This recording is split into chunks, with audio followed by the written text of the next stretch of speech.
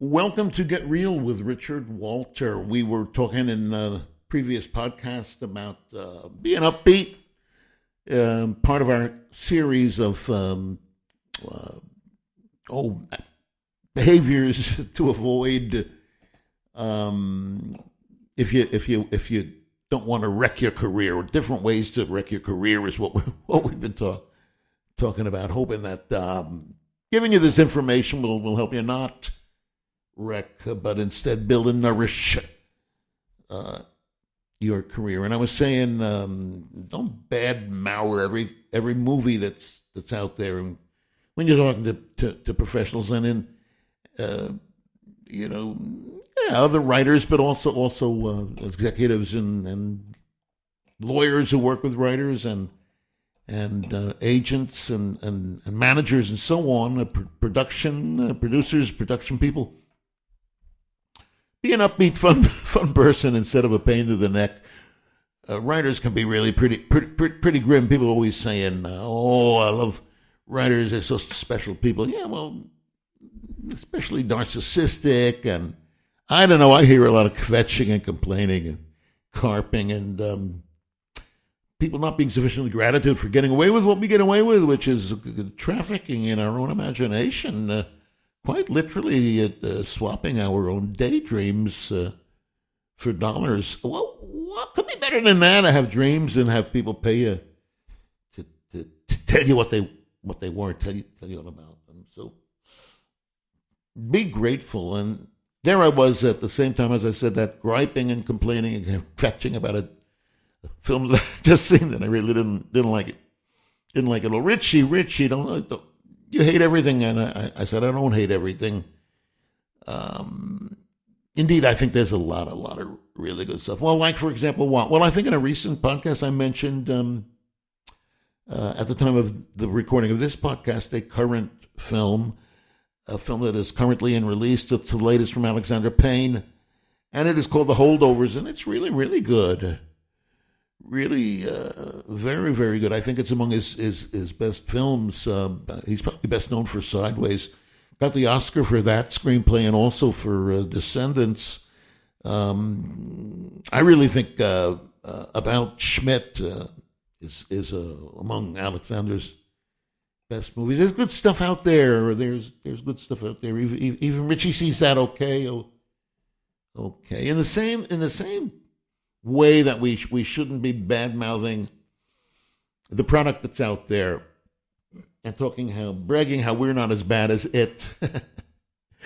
We got stuff that's not as bad as that. How exciting is that? We shouldn't be griping also about the personnel, the producers, the agents, what morons they are. How insensitive and profit-oriented, and the suits they call them, the people that wear the suits. The fact is, there are some morons out there. There's no question about it. And you're going to run into morons everywhere. Where aren't you going to run into morons somewhere? I was a professor at a world-class institution of higher learning for over 40 years, and while I crossed paths with some of the smartest people on the planet, but occasionally also a moron. I mean, there's always a clinker somewhere, don't you think? That's the price of being open and letting everybody have a shot. It means that some of those shots ain't gonna be so good. But we have the choice to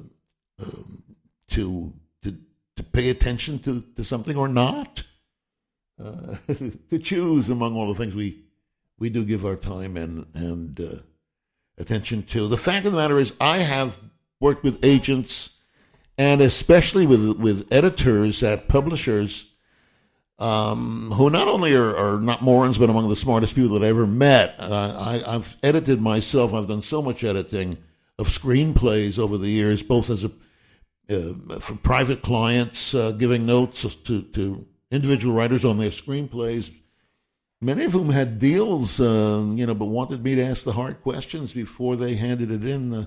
Ask the hard questions before the producer asked them, and sometimes producers themselves would come to me and say, "Hey, Richie, she owes us another draft. Help her. Give us your notes, and that'll help us in our discussions with her." And sometimes they didn't want it to be known that I had been involved. Maybe they thought there might be copyright issues. There was no, but I was well compensated for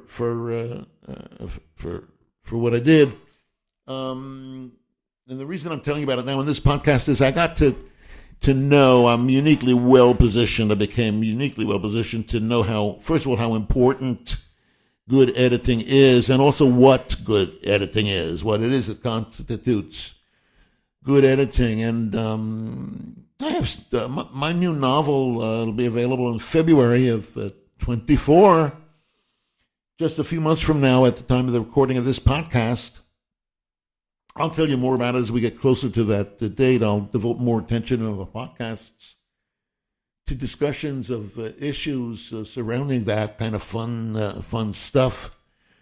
I hope the book itself is kind of fun stuff. Actually, it's the opposite of fun.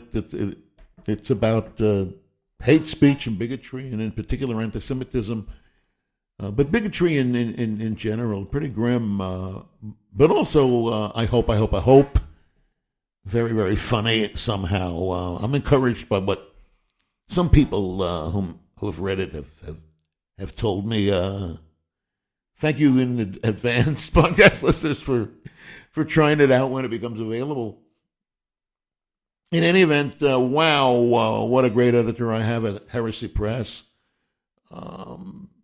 To get the kind of attention, to get any attention at all, much less such close and considerate attention as I'm getting, as writers get from worthy authors get. That is to say, writers of literature, be it nonfiction or fiction.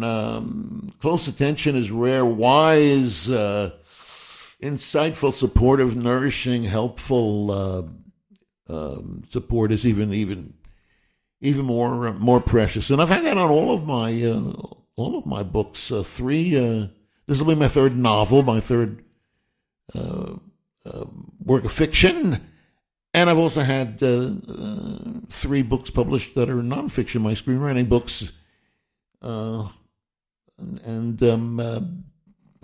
great support there, working with editors on nonfiction material, which is what screenwriting books are, right? My goodness, I remember my first book. It was most of my first novel. The film rights were bought by, it was called Barry and the Persuasions, coming of age story, doo-wop, New York City. I've talked about it in previous podcasts. I'll talk about it more in podcasts to come as it's appropriate, but it was bought. The film rights were bought by a major studio. The producer there